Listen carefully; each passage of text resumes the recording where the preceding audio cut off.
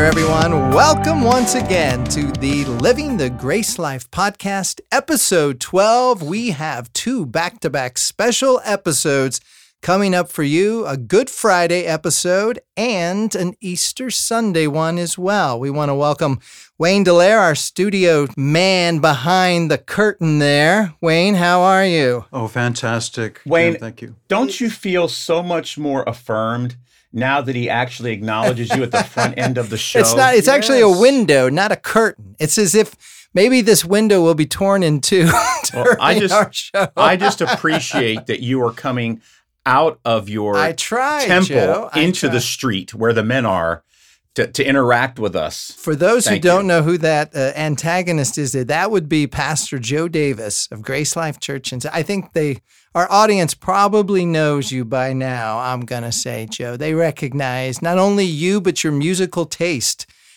We've heard Ambrosia. We've heard Michael McDonald. We don't know what's coming next. It's Holy Week, so maybe we did have The Who. We're going to keep it standard this time around. There's so many shows that talk about the resurrection of Christ, the crucifixion of Christ, but not many talk about what the day was like, almost the morning leading up to it. So Good Friday, we're going to be, why is it called Good Friday? Some call it Holy Friday. Some call it Great Friday. Of course, some call it Black Friday because that's kind of what it was then. So we're going to get your take on that and your take on performance. I want to hear a little bit about, a lot of people say now, why do I need to worry about my performance? Because Christ has already done what it is that I cannot do for myself. I think you have a real interesting take on that as well. So we will get that from you. We will also be hearing from Dan Haug, the associate pastor up at Round Hill Community Church. Dan, a buddy of mine, he was out in Paris at the American Church for a couple of years with the youth ministry. He just got back from the Holy Land. Have you been, Joe? Yes, I have. When were you out there? I think I would say 98. Is it 99, something like that? Is it someone, we have to do that? I've been told that it's... You have to do it if you have the right tour guide. Interesting. There's a lot of different ways to do it. For us, we had an American tour guide who had studied in Jerusalem archaeology, but he also had studied at Dallas Theological Seminary. He was a Reformed teacher, so he and I were simpatico when it came to theology. How did you dial that one up? Wow. I didn't. It was God's sovereignty, as a reformer would believe in. Wow. And I just loved the way that he taught it. He basically preached Jesus' sermons from the different locations, and That's it was just unreal. fabulous. It was fabulous. We'll have to get some info. If he's still doing it, we should get some info. His name is Yoni Garish. I'll see if I can't look him up. Let's see if we can for people. So we're going to talk to Dan about that. We're also going to take a look at the first 4 chapters that we've done so far of your book, The Grace Life, what Philippians teaches us about loving one another relentlessly. I went back. I read all 4 chapters again. Did we miss anything? I wouldn't say we missed anything. I would say it takes on a different look when we're taking the lens of the resurrection or the lens of the crucifixion. It's what Paul is saying that maybe we didn't pick up on in that particular lens. So we're going to look at that. And it's all coming up here, episode 12 of the Living the Grace Life podcast.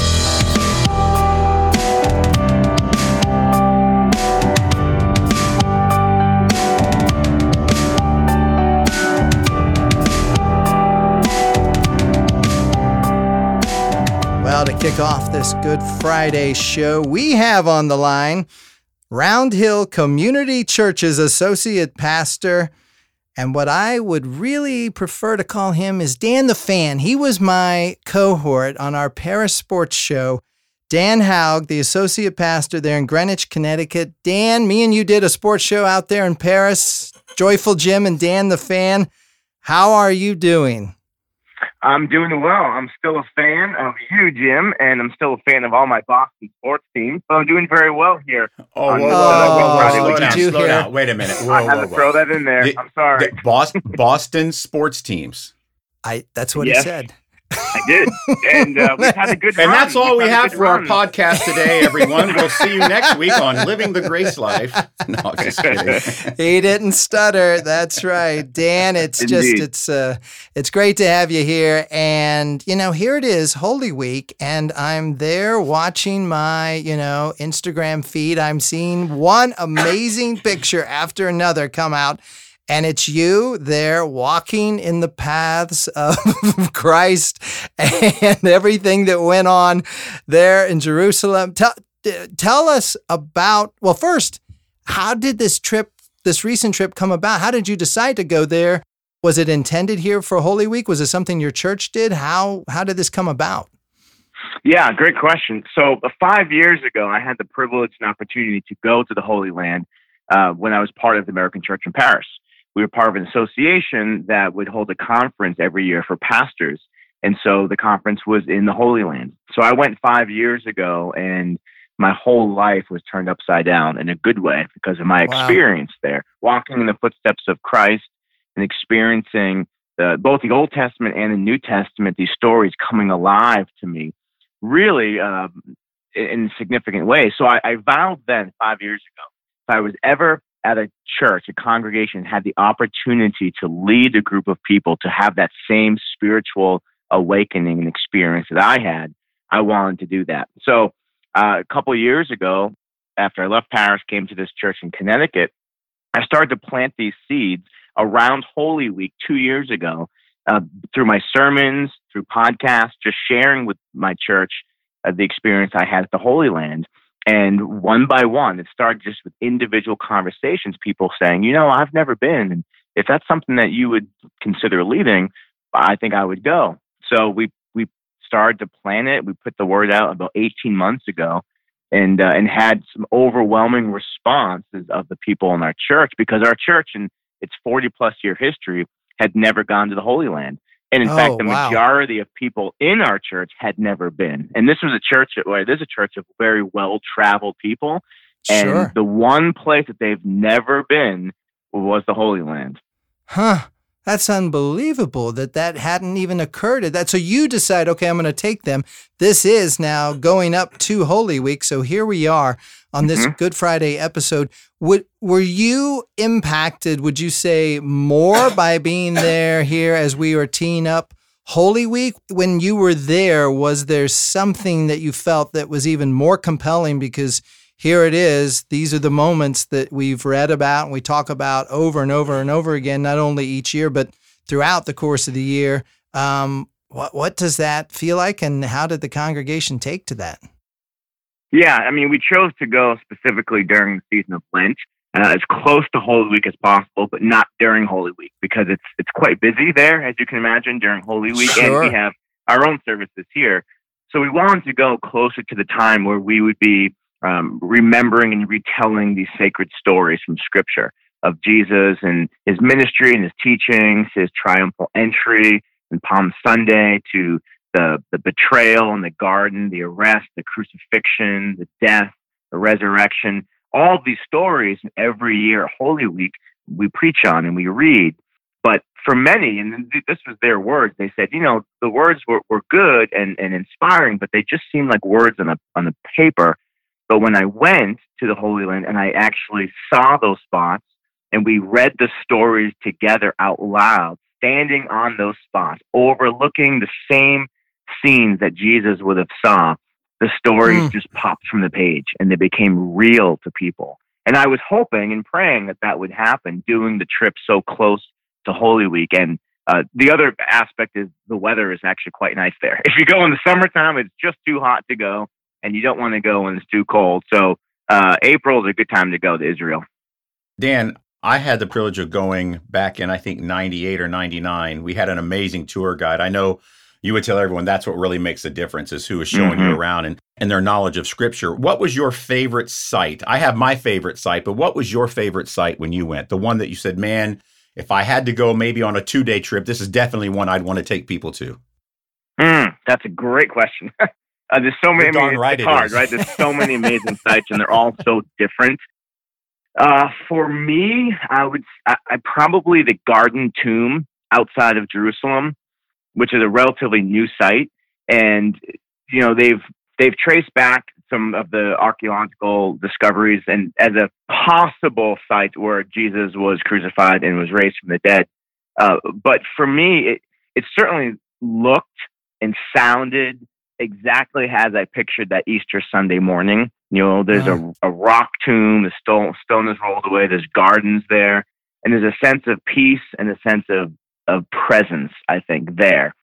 More so than at the Church of the Holy Sepulchre, which everyone goes to, which is the traditional spot. We were waiting in line for an hour and a half with people, and it was crowded and busy and noisy, and you leave and you think, oh, okay, I didn't feel a connection there necessarily. But when we went to the Garden Tomb out in the beauty of this preserved nature and creation, to me, both times I went 5 years ago and then today, I just sat there in the quiet and the stillness, reading those resurrection stories from that first Easter, looking out on what perhaps was the actual tomb or perhaps not, but getting a sense of what that morning would have looked like, what that morning would have felt like. And for me, it was a very moving experience. Dan, so another question I had for you. My favorite spot was actually the southern steps of the temple that I'll get in with Jim later on, but I love the southern, especially the mikvah pools and the explanation of what happened that day in Acts chapter 2 when Peter is preaching in languages that other people understand and they think, wow, this guy must be drunk. How can he speak my language? And he's sharing the gospel. Did you get a chance to go to the southern steps of the temple? And what did you see there? What did you learn? What did you hear? We didn't get a chance to go to that site, but we did get a chance to go to some of the other sites associated with the temple. Cool. That's awesome. Dan, on the garden scene, you said this was a newer site. Is this just something they've recently discovered? Like you're saying on the archaeological digs, this is something, because the way that it's sort of pictured, the stone apparently that is rolled in front and then rolled away, is this the area that you're talking about, right where the tomb would have been?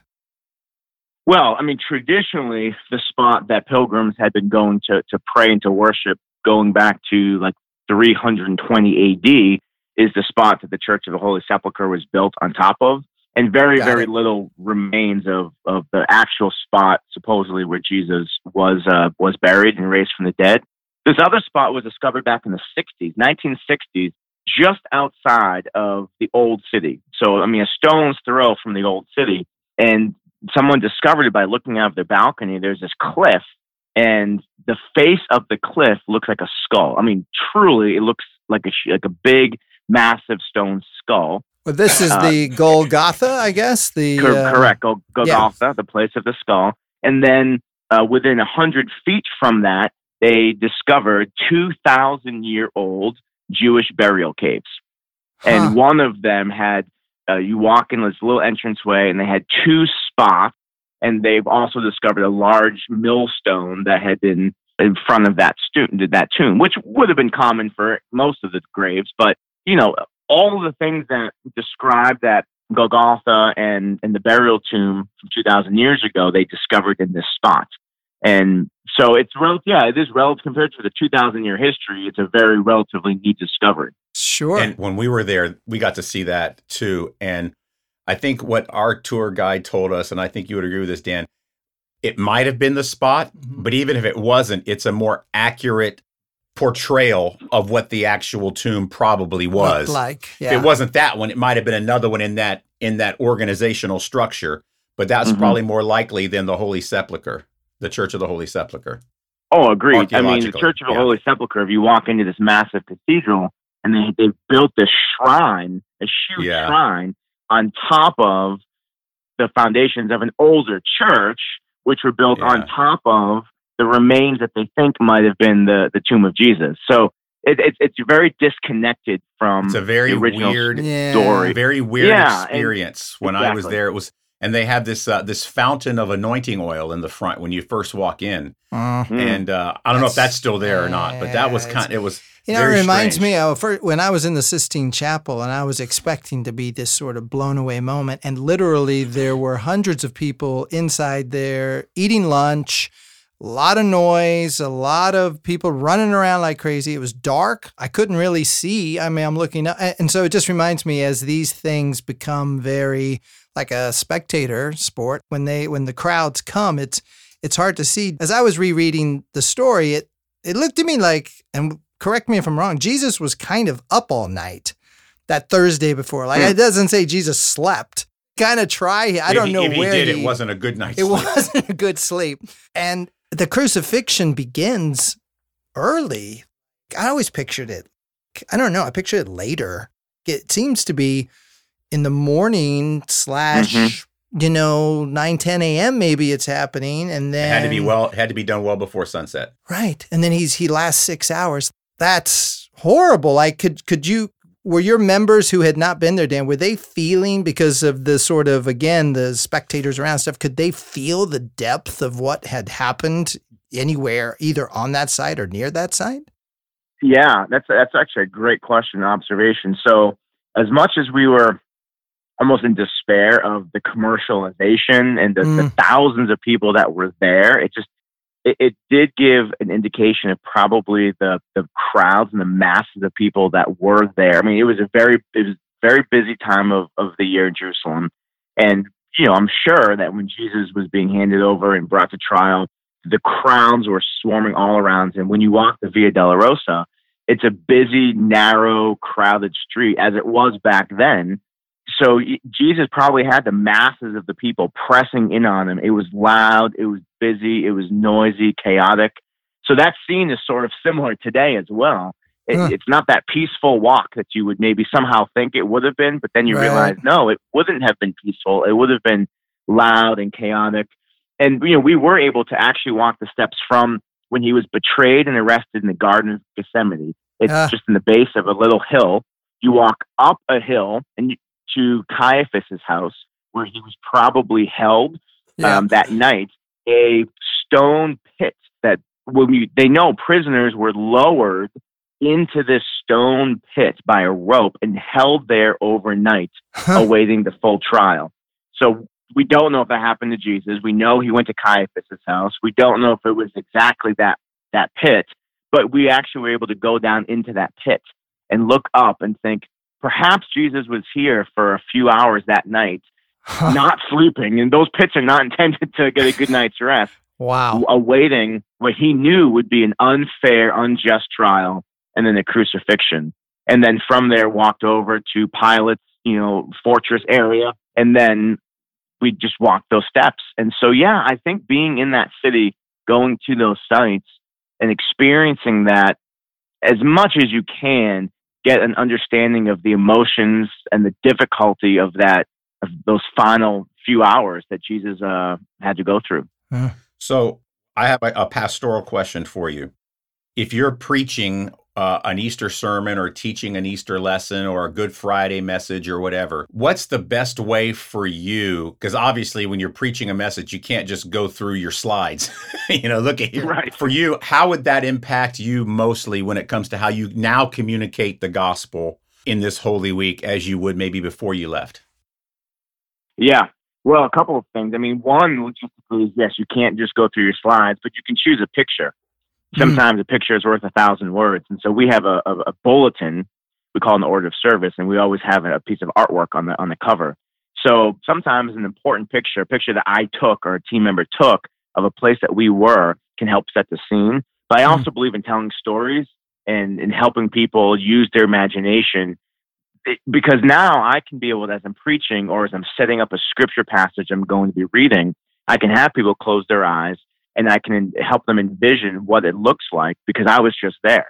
When you don't do that, you read it and sometimes there's not that many details, or sometimes you, in your own mind, you imagine what it might have looked like. But hearing it from someone else who was just there, who can actually walk you through that as much as possible, I do think helps somebody enter into the story. And then what I have done and what I will do this weekend is simply preach about my personal experience, what it was like for me to be there, and how the story, I heard it anew, I experienced it new, and really just a living presence of Christ.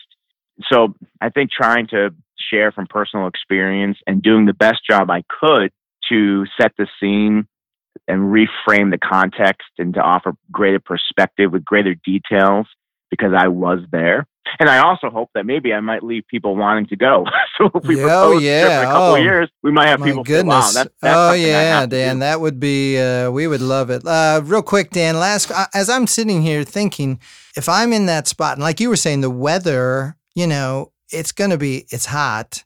I didn't sleep good. I was in a pit. I know this is the end. I just got tried for something I didn't do. I wonder if Christ was like, you know what? Let's get this. I want to die. This is horrible. Think of all those hours. He'd just be like, thank God I'm going to die because this is the worst. Why have you forsaken me? Like, I would just, so for me in my own suffering, I always feel like that I have to go, thank God I have to die to myself because I don't know. Is that an analogy, Joe, that you would use in the sense that like me, he must have, that suffering had to be horrible? I think from Christ's perspective, being who he was and his understanding, there's so much of his travails from the garden to the tomb that was part of prophecy that he knew he had to endure. And I think it's almost like each one, so this is supernatural, while the emotional, mental, physical anguish of each step, I can't help but think, and this is speculation, that the eternal part of him, the heavenly Father part of him, the God part of him, was finding satisfaction in fulfilling prophecy, fulfilling obedience, fulfilling, this is for those I'm going to adopt. This is for those who are dead spiritually that I am going to resurrect once I complete my power over the grave. And so while I follow what you're saying on the mental, physical side, I think the spiritual component of Christ joy of found suffering pleasure, not pleasure. I know what you mean. Right word. Satisfaction in I am getting this done for all eternity. That's a great way to put it. Yeah, that's beautiful, and I think I agree. And at the end when he knew that it was all completed the way it was supposed to go, the way it needed to go, he said, "It is finished." And I think there was a relief and satisfaction knowing that it was God's will and not his will. There was no opportunity for shortcuts in Holy Week. Right. None. Not one aspect of it. It was all sovereignly planned, sovereignly overseen, and sovereignly carried out to the nth degree. And it is the reason, listen, here's the thing. For Jesus' whole life, the enemy is trying to disrupt his ability to be the good shepherd, the Lamb of God who takes away the sins of the world. If one iota of Holy Week had not happened just the way it was planned, the sacrifice would be null and void. He would not be the perfect Lamb of God. And so the resurrection power is actually in the minute, horrendous details. Yeah. Every one of them, the crown of thorns, the label above his head, the piercing of the side, all of that is prophecy Isaiah. That makes him the perfect Lamb of God. What a way to open it up. Amen. That's beautiful. Well, Dan, thank you so much for joining us and just letting us sort of tap into some of that Holy Week that you got to experience. And I have one more question for you, Dan. This Holy Week, I know we're celebrating the resurrection on Sunday, but isn't it true that you are grieving over the Gronk retiring? Aren't you grieving over that? Yes, but in Bill we trust. In Bill Belichick we trust. So you have all to. will be well. He has a track record. I'm not going to be buying that he currency. Does. So. Thank you, Dan. Thank you so much, Dan, for all of that. You guys have a blessed Monday, Thursday, blessed Holy Week, and an awesome Resurrection Sunday. You too. All right. Thanks. All right. Bye, thanks, Dan. That was awesome. Thanks, Dan. It's a pleasure to meet you. That was great.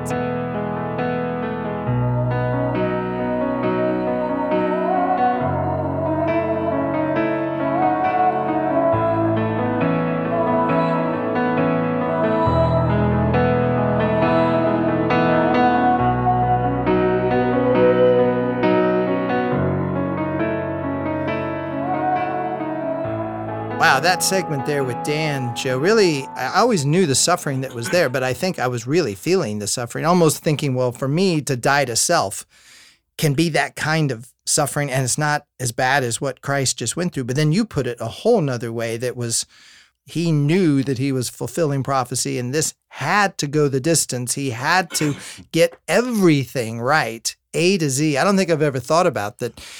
Knowing what's coming A to Z, like you can't skip a step. He had, there were several deadlines that he knew he had to meet, and he had to meet them with pain and anguish. He had to do them perfectly. And so in some ways, Good Friday in reality is Perfect Friday. He had to be perfect. And think about it. It wasn't just Good Friday he had to be perfect. He had to be perfect the whole Holy Week. He had to be perfect his whole 33 years on earth.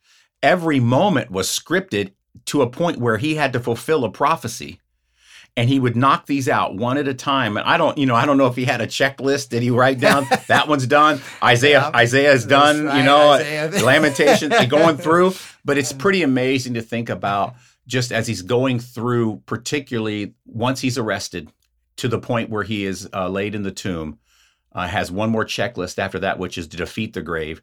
That he's thinking, for me to defeat the grave, I have to be the perfect lamb. And I have to do things just like this: the crown, the robe, the being mocked, the beating, the spitting on me, the scourging, all of that, being betrayed by those who I loved. All of that I have to endure to be the perfect Lamb of God, be the man of sorrows, acquainted with grief, well associated with grief. I must be well associated with all of this pain that I'm experiencing so that my children, who I am going to resurrect, who are dead in sins, and I'm going to make them alive. The only way I can do that is to have a perfect Friday.